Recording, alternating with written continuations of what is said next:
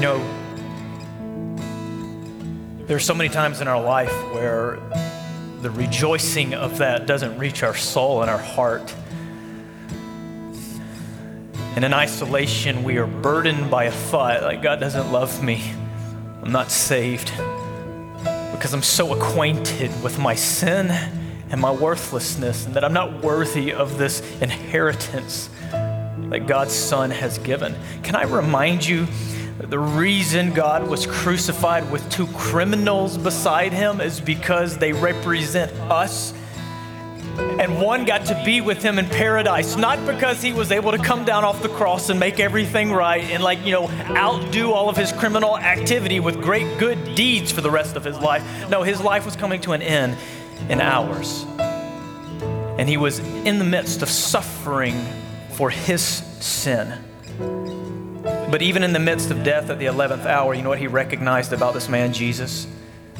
He recognized that he is the Son of God, that he is the propitiation for his sins, and that it was nothing that he was going to do, nothing that he had to do, nothing that he was able to do in his own strength, except look to the one who died in his place as the sign, as the Lamb of God, the one who died for every single one of us. And for those moments when we're sitting there and we're acquainted with our sin and we're very much aware of our own unworthiness and our own sinfulness, and the enemy wants to bring that thought, yeah, this applies to everyone else but you. That is lies, lies, lies. Because God demonstrates his love for you in that while you were still a sinner, Christ died for you. And all who call upon the name of the Lord, not might be, will be saved. Now listen, your salvation is not based on if you feel saved or not. Isn't that a good truth? Your salvation is based off you believing on the atoning work of Jesus in your place. And faith will always transcend your feelings. And so we're going to go to this God because we can come boldly now because he's risen from the dead and he's at the right hand of the Father. He advocates for us, and we're going to come to him boldly and we're going to ask him to be with us this morning. Let's pray.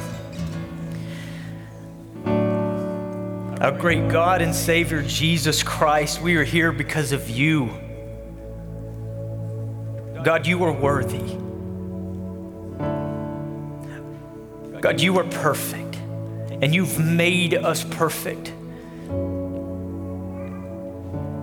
by grace through faith. I pray that you would open our hearts and minds this morning to be encouraged. God, I'm so afraid that my words will interrupt your spirit. God, would you draw people to you, convict them towards repentance, and encourage them to zealousness of good works? Whatever you got to do, God, you do what you have to do. Use us, use me. Let me speak clearly and speak to our hearts and minds today about the truth that we need every single day of our life. Thank you for Jesus. Thank you for loving us even when we didn't love you and making this awesome way for us to be saved. I pray it all in the great name of Jesus Christ. Amen. You may be seated. It's always good to see brothers and sisters, to see people lifting their hands and praising Jesus, because this is what we're going to be doing for all of eternity. And these little glimpses of life and these moments when we get to just come together and sing are so precious, so precious. You know, we sing about a song about Jesus dying on the cross. We reflect over communion. We see a testimony and even a public display of baptism of someone saying, I'm following Jesus. And there's one theme that's surrounding all of this. There's this theme of faith, this theme that I believe in it. I have faith and I believe in this. And the scripture is very much talking about faith all the time. And then we come to the book of James, which is where we are, and we're talking about real faith. And what we've been doing and what we are trying to do to make very clear with the book of James is that we're talking about what faith, real faith, looks like. We're not talking about how to obtain real faith. We're testing the faith that we say we have to what Scripture says it is, like a diamond that we look at and we say, you know what, I say, someone gave this to me and said it's a diamond, and then what do? You take it up and you look, you would expect to see certain components and characteristics about it as you look deeper into it that would say, oh yeah, this is really a diamond? What happens when you do the inspection? What happens when you find out that the person who sold you this diamond is fake, right? Oh, no. Well, the good news is if you find out that maybe possibly the faith that you have claimed to have is not real faith, you don't have to go out and purchase it. The good news is the Scripture's always there trying to direct and guide our minds and our hearts to reality and authenticity. And if faith is the one thing, the only thing that will take a sinner and bring them to life, forgive sin, take someone who's destined for hell and put them in eternal life in heaven, if faith is the bridge, then it's very important to make sure that we are on the bridge if we say we are. And that's what we're doing. So I want you to know that my goal today is I've done a lot of praying, and I actually have been concerned that I'm going to get up here and speak from this particular passage, and someone's going to leave today and spiral out into like this depressed state of doubt and worried if they're going to heaven or not. And kind of like you kind of the picture I'm talking about, curled up, not wanting to do anything, just feeling so overwhelmed by this doubt and unsure if they're going to heaven. My goal is not to make you feel like you're going to heaven. The Scripture's goal isn't to coax you into feeling better, but the reality is when the Spirit is at work through God's Word, it will always lead you to Jesus. It will always lead you to joy. It will always lead you to a state of righteousness. And so if the Spirit's at work in your heart doing this, you leave, and maybe if you're challenged to consider if your faith is real or not, it will lead you to focus more on the atoning work of Jesus and lead you in zeal towards good works, which always accompany real faith, which is what we're going to see today. So here's what I want us to do. I want us to open up our Scripture Bible, whether through your phone or through your physical Bible. And if you don't have any means of reading it, I want you to listen as I read these passages, these verses. Close your eyes, do whatever you have to do, and let's walk through this section, because this is like the theme section of James. This is the section like it's kind of like, oh, I've heard this one before. This is the big daddy right here. It's kind of right here in the middle of the book. James chapter 2, starting in verse 14. James is going to start with a question. He says this: "What good is it, my brothers, if someone says he has faith but does not have works?" Then he asks the question, can that faith save him? That's a big question. And then he's going to go into this illustration. Look at this illustration he gets to prove his point. He says, if a brother or sister is poorly clothed and lacking in daily food, and one of you says to them, "Go in peace, be warmed and filled," without giving them the things needed for the body, he asks this question: what good is that? And then he gives the answer: so also faith by itself, if it does not have works, is dead. But James is going to stop there. He's going to overkill the point, and then he's going to give another scenario. He's going to say this: but someone will say, "You have faith, and I have works." This is as if James himself is speaking what he would say in third person. Someone will say, "You have faith, I have works." And then he says this: "Show me your faith apart from your works, and I will show you my faith by my works." Then he gives this: "You believe that God is one. You do well. But even the demons believe, and they shudder. Do you want to be shown, you foolish person, that faith apart from works is useless? Was not Abraham, our father, justified by works when he offered up his son Isaac on the altar? You see that faith was active alongside his works, and faith was completed by his works. And the scripture was fulfilled that says, Abraham believed God, and it was accounted to him as righteousness, and he was called a friend of God.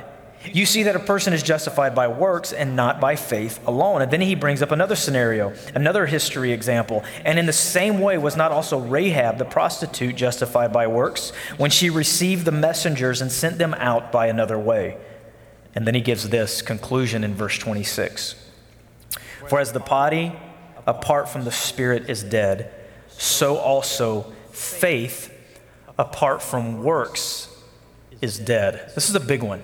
That's a big passage of scripture, and this is one that might actually, I think should cause a lot of questions, because rightfully so, as a Christian, there's something inside of you that says, you know what, I want to look out for this thing called legalism. I want to look out for this scenario of life where I'm relying on anything but my faith to enter into heaven. Right? Because the Bible is very clear about people who would go to good works to try to enter heaven. But then you have James coming along and saying how necessary good works are. And he even says things like, works justify you. What in the world is he talking about? And the big question is this: is James contradicting Paul? Is James contradicting the rest of Scripture? What in the world is James doing here? Because this passage makes me bristle. It's a good question, but I'd like to say this.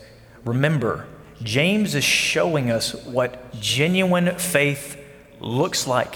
It's as he's taking faith and he's holding it up to the light and he's looking at it with a microscope and he's saying, if this is real faith, you claim it to be real faith, guess what will be there? Guess. Good works. That's what he's saying. James is like a test. It's like you have so much time, only so much time here on planet Earth to have the assurance and to make sure that your entrance into heaven is going to be by the only way that God has allowed. And that's, you want to be connected to me, you come through my Son by faith alone, apart from works. The people in Scripture came to Jesus and they said, what work must we be doing to be doing the works of the Father? And he says, the work that God requires is this, that you believe on the one whom he sent. So we could say it this way. If we actually believe, real belief is going to be genuine.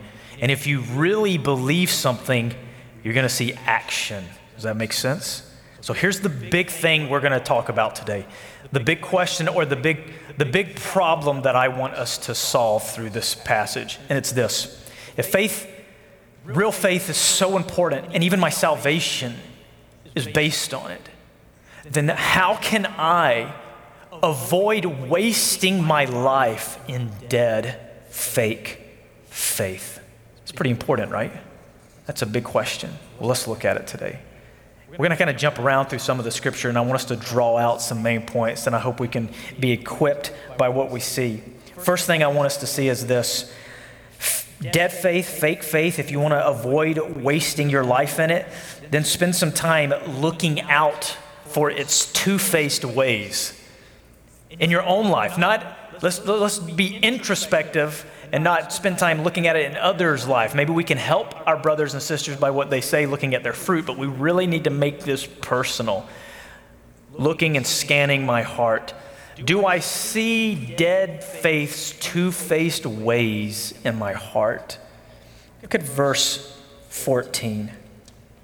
He asked this question, what good is it if someone says they have faith, but they don't have any works accompanying what it is that they say that they believe in? They say, is it any good? Three things that I see in here that describe its two-faced ways. The first one is this. Dead faith says Christian things but does not live them. It says very good Christian things, uses its mouth, but it does not live them. And the scenario he gives here is of the poor person, man or woman who is lacking in food and in clothing, and you're posed with an opportunity to be able to meet that need. It's ironic, not ironic, but it's very purposeful that this is following after the passage of partiality, of not being partial to the rich or to the poor. And so he gives this scenario. Someone comes to you and they're lacking in food and daily food and clothing, and you use your words, be warmed and filled.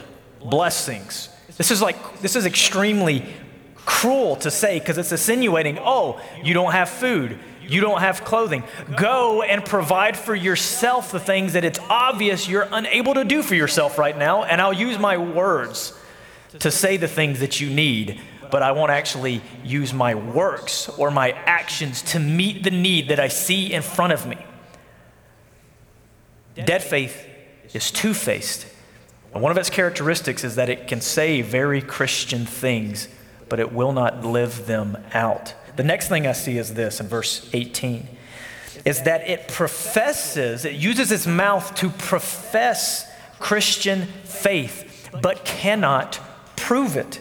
Look at the scenario he gives in verse 18. He says, someone will say to you, you have faith, I have works.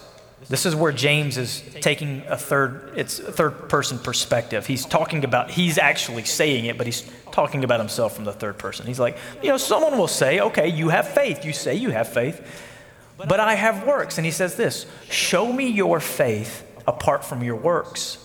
Show it to me. The point is, you can't. The point is, there's nothing tangible you can actually see about dead faith. Because it's just a proclamation. It's just a professing. It's a confession. I have faith. And then he says this, and I'll show you my faith by my works. I mean, if I got up here and I said to you, I have 4 daughters. Some of you who don't know me, that might not bother you at all. You might actually believe it. I have 4 daughters. But those of you who know me, what would you say to me right now? Oh, so what, Shay, what do you do? Emily's going like this. Why are you going like this, Emily? Oh, how do you know that I have 3 daughters? You've seen them, right? So if there's a 4th in there, it's like, I don't know about a 4th. Something's fishy there. If I say that I love ice cream and I vomit every time I eat it, you're going to wonder, does he really love ice cream? He never eats it, right? So it's this point, like you can say something, but you would expect to see something along with a profession, right? That's what he's getting at. One of the two-faced ways that we need to look out for with dead faith possibly in our life is we're spending our mouth time, all of our energy in just professing. When Jesus confronted the Pharisees, he said this about them. He says, you honor me with your lips, but your heart is far from me. And how did Jesus know that they did not honor God for real? Because Jesus said, if you were truly God's, you would accept me. So your works of denying me and trying to kill me show me you aren't actually a part of God's family, because my sheep hear my voice. Honor me with their lips, but their hearts far from me. Here's the third characteristic I see. Dead faith, its two-faced ways. The third one I see is that it believes, this is an interesting one, it believes Christian things but does not respond to them. Look what he says here in verse 19. He says, you believe that God is one, you do well. Then he says this, even the demons believe. And then it says this, and they shudder. Normally I've heard people use this verse, and I've used it myself, to use the demons as an example to someone who would just say that God is one. I have agreement with Christian truth, right? I have this belief that the facts are the facts about God. And that's what I'm relying on alone. And people come to this verse, I've come to this verse before and I said, yeah, even the demons believe. That's not actually what James is saying here. Actually, it's a little bit worse than that. James is actually saying demons show proper faith. Demons actually respond to what they believe. Demons themselves believe in God, and they know that God is one. They know that God is the Trinity, the Father, the Son, and the Holy Spirit. But for demons, it doesn't just end with the I agree with it. What do they actually do? They respond appropriately to what they believe. It says they shudder. If the demons actually believed in God, they would be terrified. And you look into the life of a demon, if we could pierce through the dimension we live in and see the heavenly realm and see them around us, especially with Jesus coming by, we would see them terrified and shuddering. That action, that response in their life is a sign and a proof, yeah, they believe the truth about God. Dead faith will agree with, give mental assent to Christian truths, but it won't respond to them appropriately. So let's think about some of the Christian truths. What would you expect to see in someone's life if they came to the point where they said they realize, I'm a sinner and I'm totally lost in my sins, and unless I am forgiven and unless God shows me mercy and grace, When I die, I am going to be cast forever away from him into a place of darkness and weeping and gnashing of teeth, and I will spend the rest of eternity dealing with the appropriate consequence of living a life totally in rebellion to God. I mean, think about the seriousness of that. And someone says, man, I believe that. And then you see them for the rest of their life never grieve over the sin in their life. Never seek in tears God's mercy and grace for their wretched condition. You would over time begin to wonder, do they actually believe what they say?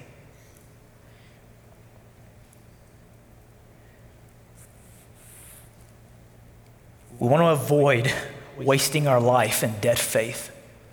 We need to look out for its two-faced ways. And if we see it in our heart, fall to our knees, repent, confess it, and ask God to supply the strength to move away from those things. I want to say more about God's place in our faith here in a little bit, but just bear with me. Let's keep walking and moving along in this. The second thing we need to do that I want to draw out from this passage, if we want to avoid this dead faith, is this. We need to weigh dead faith's value. James is doing that. He's trying to show us the value of dead faith, of a faith that just professes with its mouth. And the conclusion is this. When you weigh dead faith, you know what you find? You find it's actually worthless. And I want to show you where he shows this. In verse 16, he says this. Go in peace. Be warmed and filled, that scenario, without giving them the things needed for the body, you just use your words. He says, what good is that? It's a rhetorical question in the scenario. It's no good. It's not effective or productive at all. So in conclusion, dead faith is no good. He says this in verse 17. He says, so also faith by itself, if it does not have works, is dead. There's another characteristic. It's dead. Its value is dead. What can a dead thing do? Absolutely nothing. There's no life there. And then he says this. He goes even further in clarity in verse 20, and he says this. He says, do you want to be shown, you foolish person?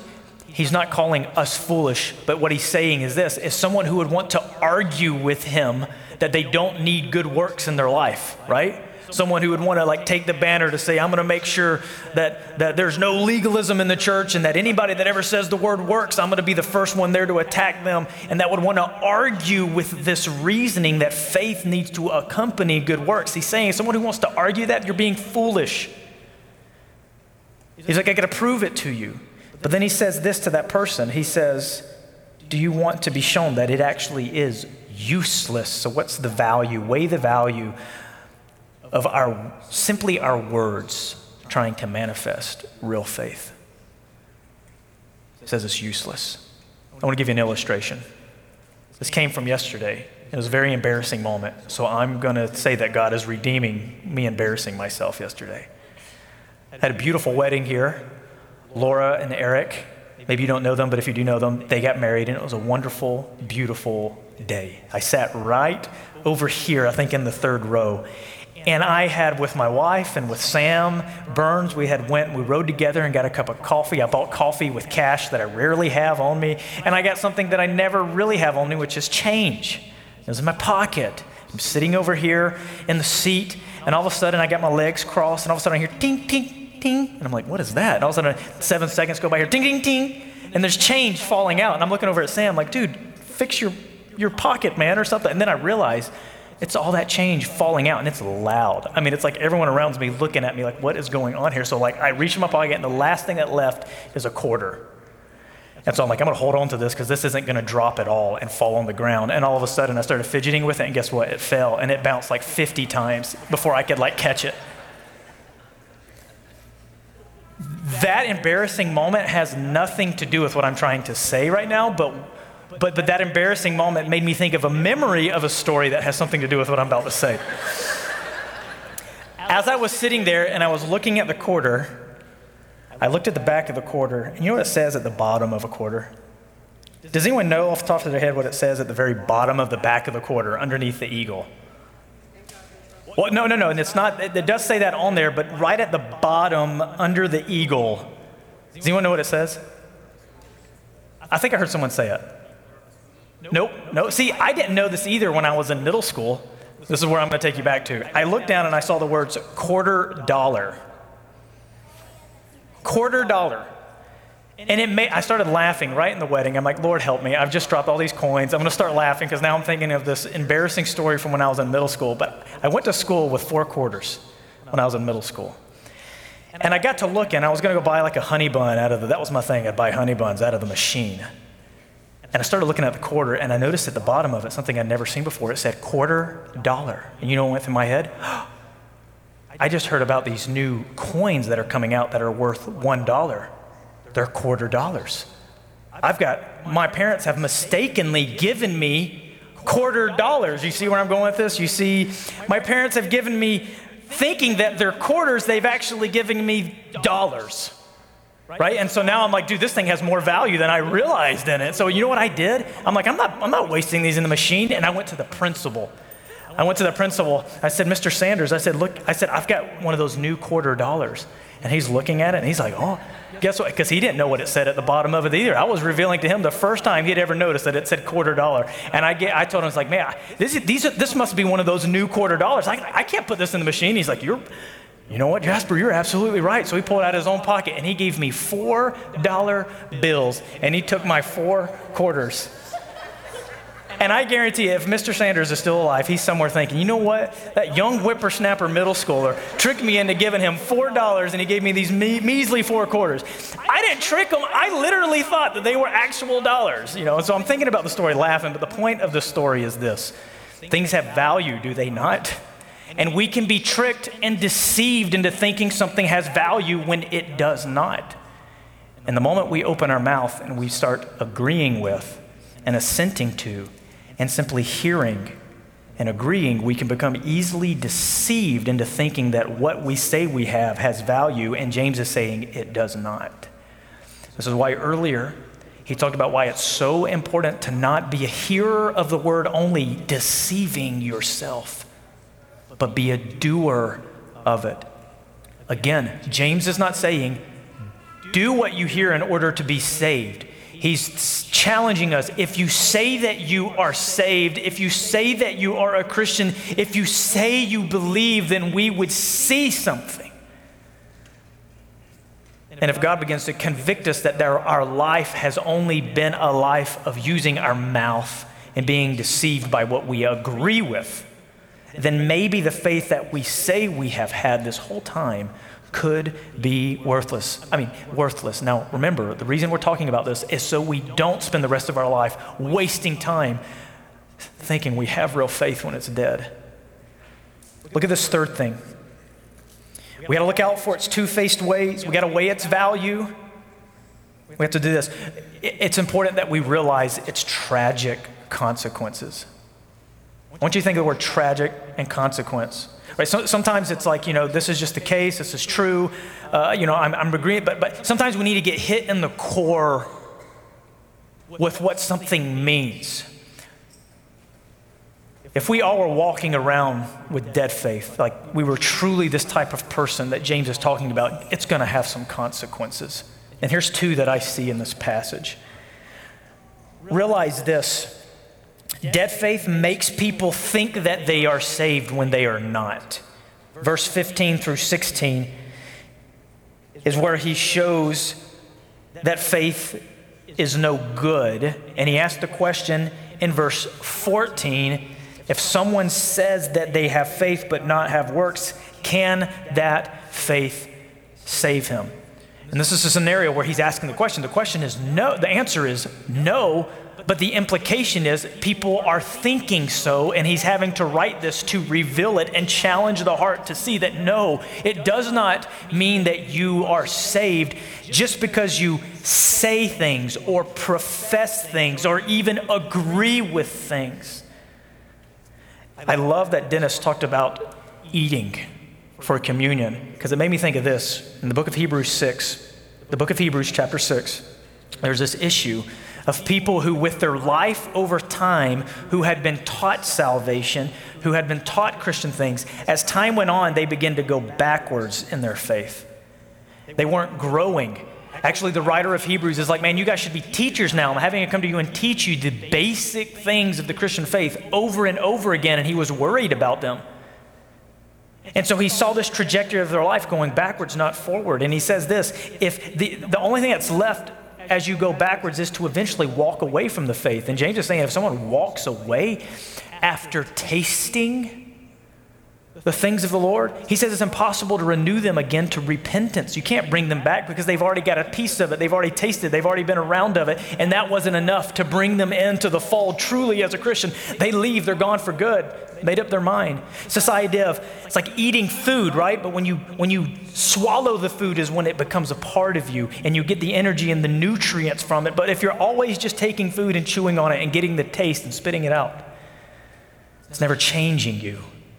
And so as time went on, and whoever wrote Hebrews is looking at the people he's talking to, time is going on, and he's seeing evidence in their life that would show a very tragic situation that maybe they think they're saved when they're not. And he's worried that they're going to fall away like the people in Israel did when they were brought out into the wilderness. Hardship came along, and they responded to trials that showed that they didn't really believe God was their God. It was tragic. But then look at this other thing that I see that's wrapped up in verses 14 through 15. Implications that I see is that it makes an impact, dead faith makes an impact for the world away from Christ, not to Christ.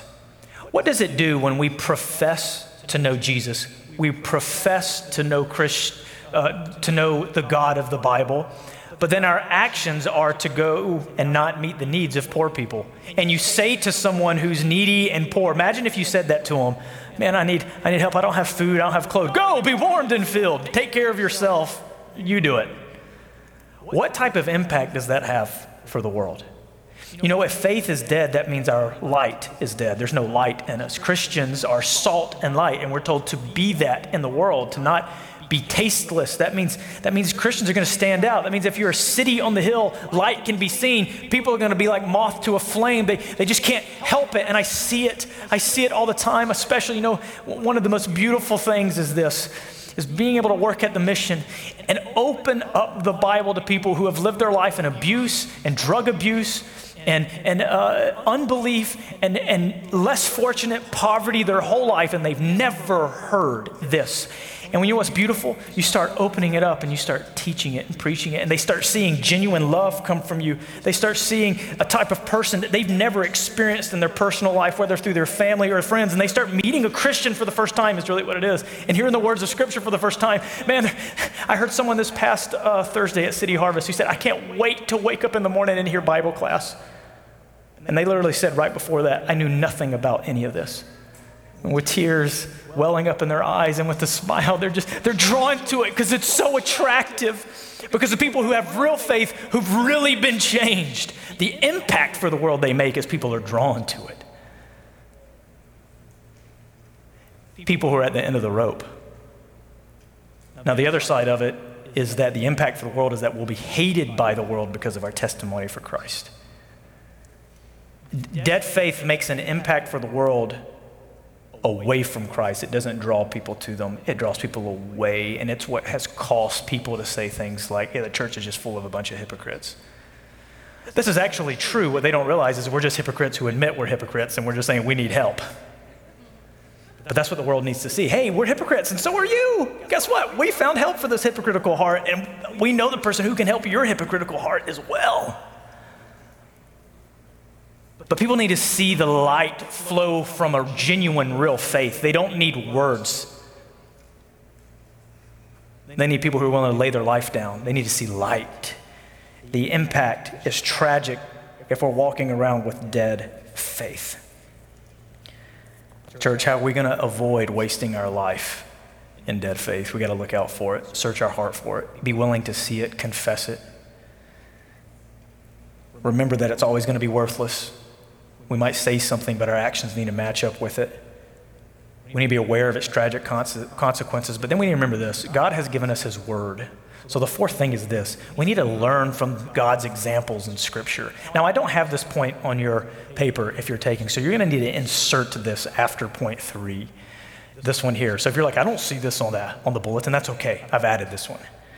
Learn from God's examples. And then verse 21 through 25, what does James say? He goes back to the Old Testament and he's going to prove why this is true. He says this, was not Abraham our father justified by works when he offered up his son Isaac on the altar? You see that faith was active alongside with his works, and faith was completed by his works. Stop right there and look at me. I think about Romans 4, where Paul gives the same example of Abraham being justified apart from works. So Paul is making this huge logical conclusion to people who would try to work for their salvation to say it is not based on works. And you know so because you can look at Abraham and see that he was justified because he believed God, not because he worked for his salvation. But you have James talking to a different audience. James is talking to someone who might say, no, legalism is bad. I'm going to make sure works are never said. That's a cuss word. Anybody who's going to bring up the word works, I'm going to show them where they're wrong. And you're going to live your life almost trying to actively, with all of your energy, put it into rebelling against the word works as if it's a cuss word. James is trying to balance and complement and bring both sides to the middle to see what real faith looks like. And he's going to use the example of Abraham. What does he say? Verse 23. And the scripture was fulfilled that says, Abraham believed God and it was accounted to him as righteousness. Notice James is quoting scripture where it says that it was accounted righteousness for Abraham because he believed God, not because he was obedient, not because he worked, but because he believed. Because faith is what saves, not works. But what James is saying is that true belief can be seen. And the Jews understood this. Faith, if you said you believe something, you would see the evidence of it. And so what was the evidence of Abraham actually believing and trusting and putting faith in God? Okay, when God said go, he went, left his home, and he went into a far country. When God said, offer up your son to me, that's a tough one. But what did his actions show? His actions show he actually believed and trusted God, even with his own son's life. All the way up to the point of drawing the knife up to plunge it into his son, he knew that God would provide faith. And what happened? There was a ram caught in the thicket. And you and I today are blessed as a result of his faithfulness. But his faithfulness was proven by his actions. This is what James is saying. Example of the past. Someone says they believe it, you're going to see it. And then he gives another example. He gives the example of Rahab, the book of Joshua, when the people come into the land. Finally, after all those years of wandering in the wilderness, spies go into the land. And the people of Jericho, they hear about Israel. Rahab in particular betrays her own people and becomes the people of Israel because she heard about God and she believed that God was with them, and she actually believed if they came in that they would be completely destroyed because she was seeing through their testimony of victory that the God of Israel was the real God. And so her actions of hiding the spies and betraying her own people was her saying, I believe like this is the right way to go, is with these people. And what did they do? She was spared and she was brought into the family of God, a Gentile, but she believed. And we know she believed because you don't betray your own people and do those things unless you're convinced that this other way is better and true. Actions, works, of the examples of people in the past. Scripture says that when you're saved, you become a new creation. The old's passed away, behold, the new has come. One of the great characteristics of real faith is an example in your life of being changed. You're starting to be changed from the inside out. You're starting with new desires, new ways, new understandings. Maybe you're like, man, I've been saved my whole life. I really don't have that clarity. That's okay. You can still look at God's word and say, but what I believe now about God and how I follow God and what I desire and what I want and what I do is always flowing through this gratitude and this appreciation and this faith that God is God and he's worthy and his son has given me everything and I just want to give it back to him. And yet you're going to fumble through life, you're going to fall back in sin, but you're going to keep confessing and you're going to be moved with compassion all the time when you see the needs of people, and you're going to be around the people in the church and you're going to get mad at them, you're going to get frustrated and you're going to have all these opinions, but then you're going to just be overwhelmed with the love for them that's going to take over that, and you're going to bear the fruits of the Spirit with gentleness and self-control and love and joy and peace and righteousness, and you're going to see these things manifested in your life. They're going to begin to grow, and they're going to keep going. And you're going to open up the Scripture, and you're going to see the example of those who have had faith before you as well. Learn from God's examples, and then he says in verse 26, he makes the final conclusion, for as the body apart from the Spirit is dead, so faith also apart from works is dead. In conclusion, here's what we need to do, church. We need to reject dead faith and accept real living faith. And accepting it means being aware and understanding that if I have real faith, good works are what God has made me for. The Great Commission and pouring into the life of the commandments of what Jesus has said and what God has saved me, not just from, but what he saved me to, and what he saved me for will begin to manifest in the purpose and the identity of your life, but they will flow from salvation. They will not make salvation. Let me read you some scripture. Matthew 3:7, Jesus says this, but when he saw many of the Pharisees and Sadducees coming to his baptism, this is John the Baptist, he said to them, you brood of vipers, who warned you to flee from the wrath to come? And then he said this, bear fruit in keeping with repentance. If you repented, there will be fruit that shows you have repented. Bear fruit in keeping with repentance, and do not presume to say to yourselves, we have Abraham as our father. For I tell you, God is able from these stones to raise up actual children for Abraham. Even now the axe is laid to the root of the trees. Every tree, therefore, that does not bear good fruit is cut down and thrown into the fire. 1 Corinthians 4:20 says this about the kingdom of God. The kingdom of God does not consist in talk, but in power. If God has saved you, you're going to see the power of God in your life and his changing power in your life. Luke says this, Jesus says, why do you call me Lord, Lord, and not do what I tell you? Everyone who comes to me and hears my words and does them, I will show you what he's like. He's like a person who built his house on a strong foundation, not on sand. So when the wind and the rain and the storms of life come, like James is talking about in James chapter 1, when trials come, you'll respond like someone who has real faith. Matthew 7, Jesus said, not everyone who says to me, Lord, Lord. Yeah, see again, mouth. Now this is the other example of people in that day who used their words and they used their works, but their heart was never given to God. They thought through their words and through their actions they would get to heaven. And Jesus is going to say, man, there's going to be a lot of people who say, Lord, Lord, they will not enter the kingdom of heaven, but the one who does the will of my Father. On that day, many will say to me, Lord, Lord, did we not prophesy in your name, cast out demons in your name, do many wonderful works in your name? And then I will declare to them, I never knew you. Depart from me, you workers of lawlessness.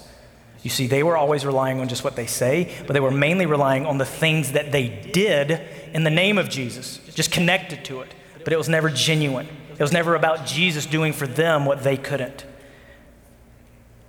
Bear with me, I'm almost done. I just want you to hear the culmination and the unity and the harmony of Scripture over what James is talking about. Paul says this in Ephesians, we know the Scripture.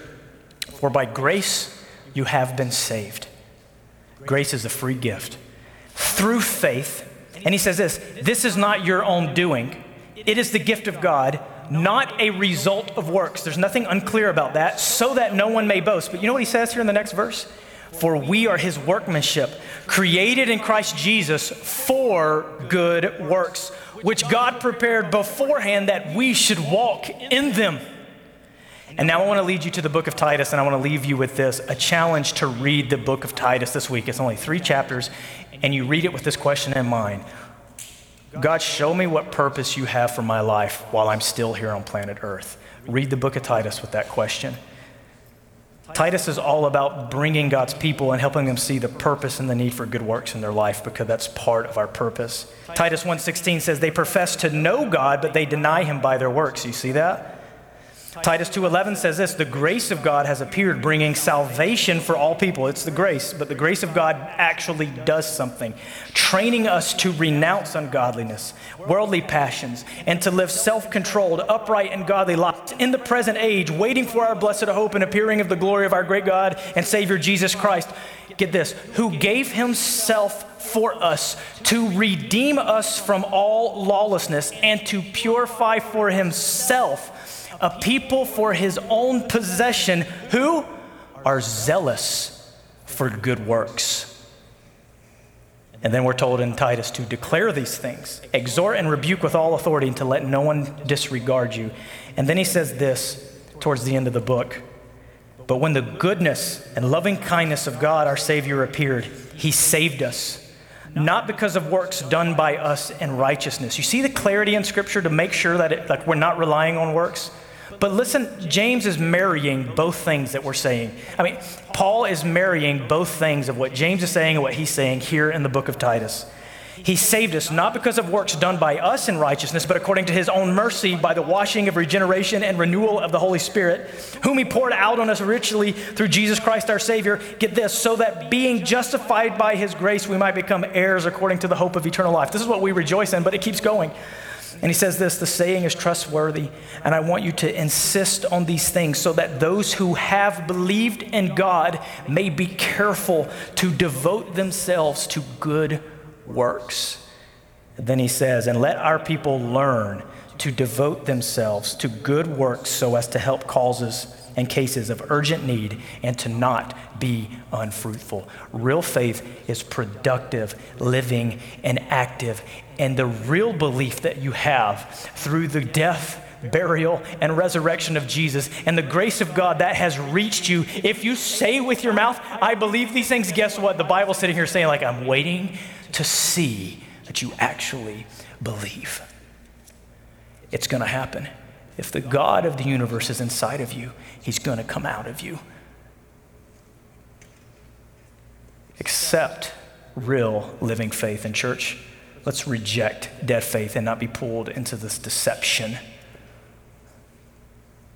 of saying we believe when our life shows something totally different. Let's pray. Father, you know the struggle of my heart in teaching us, my own fears.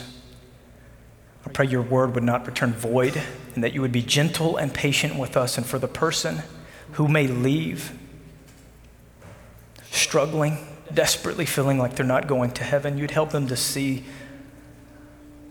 the simplicity of the gospel, looking to you, focusing in on how you died and how you loved us,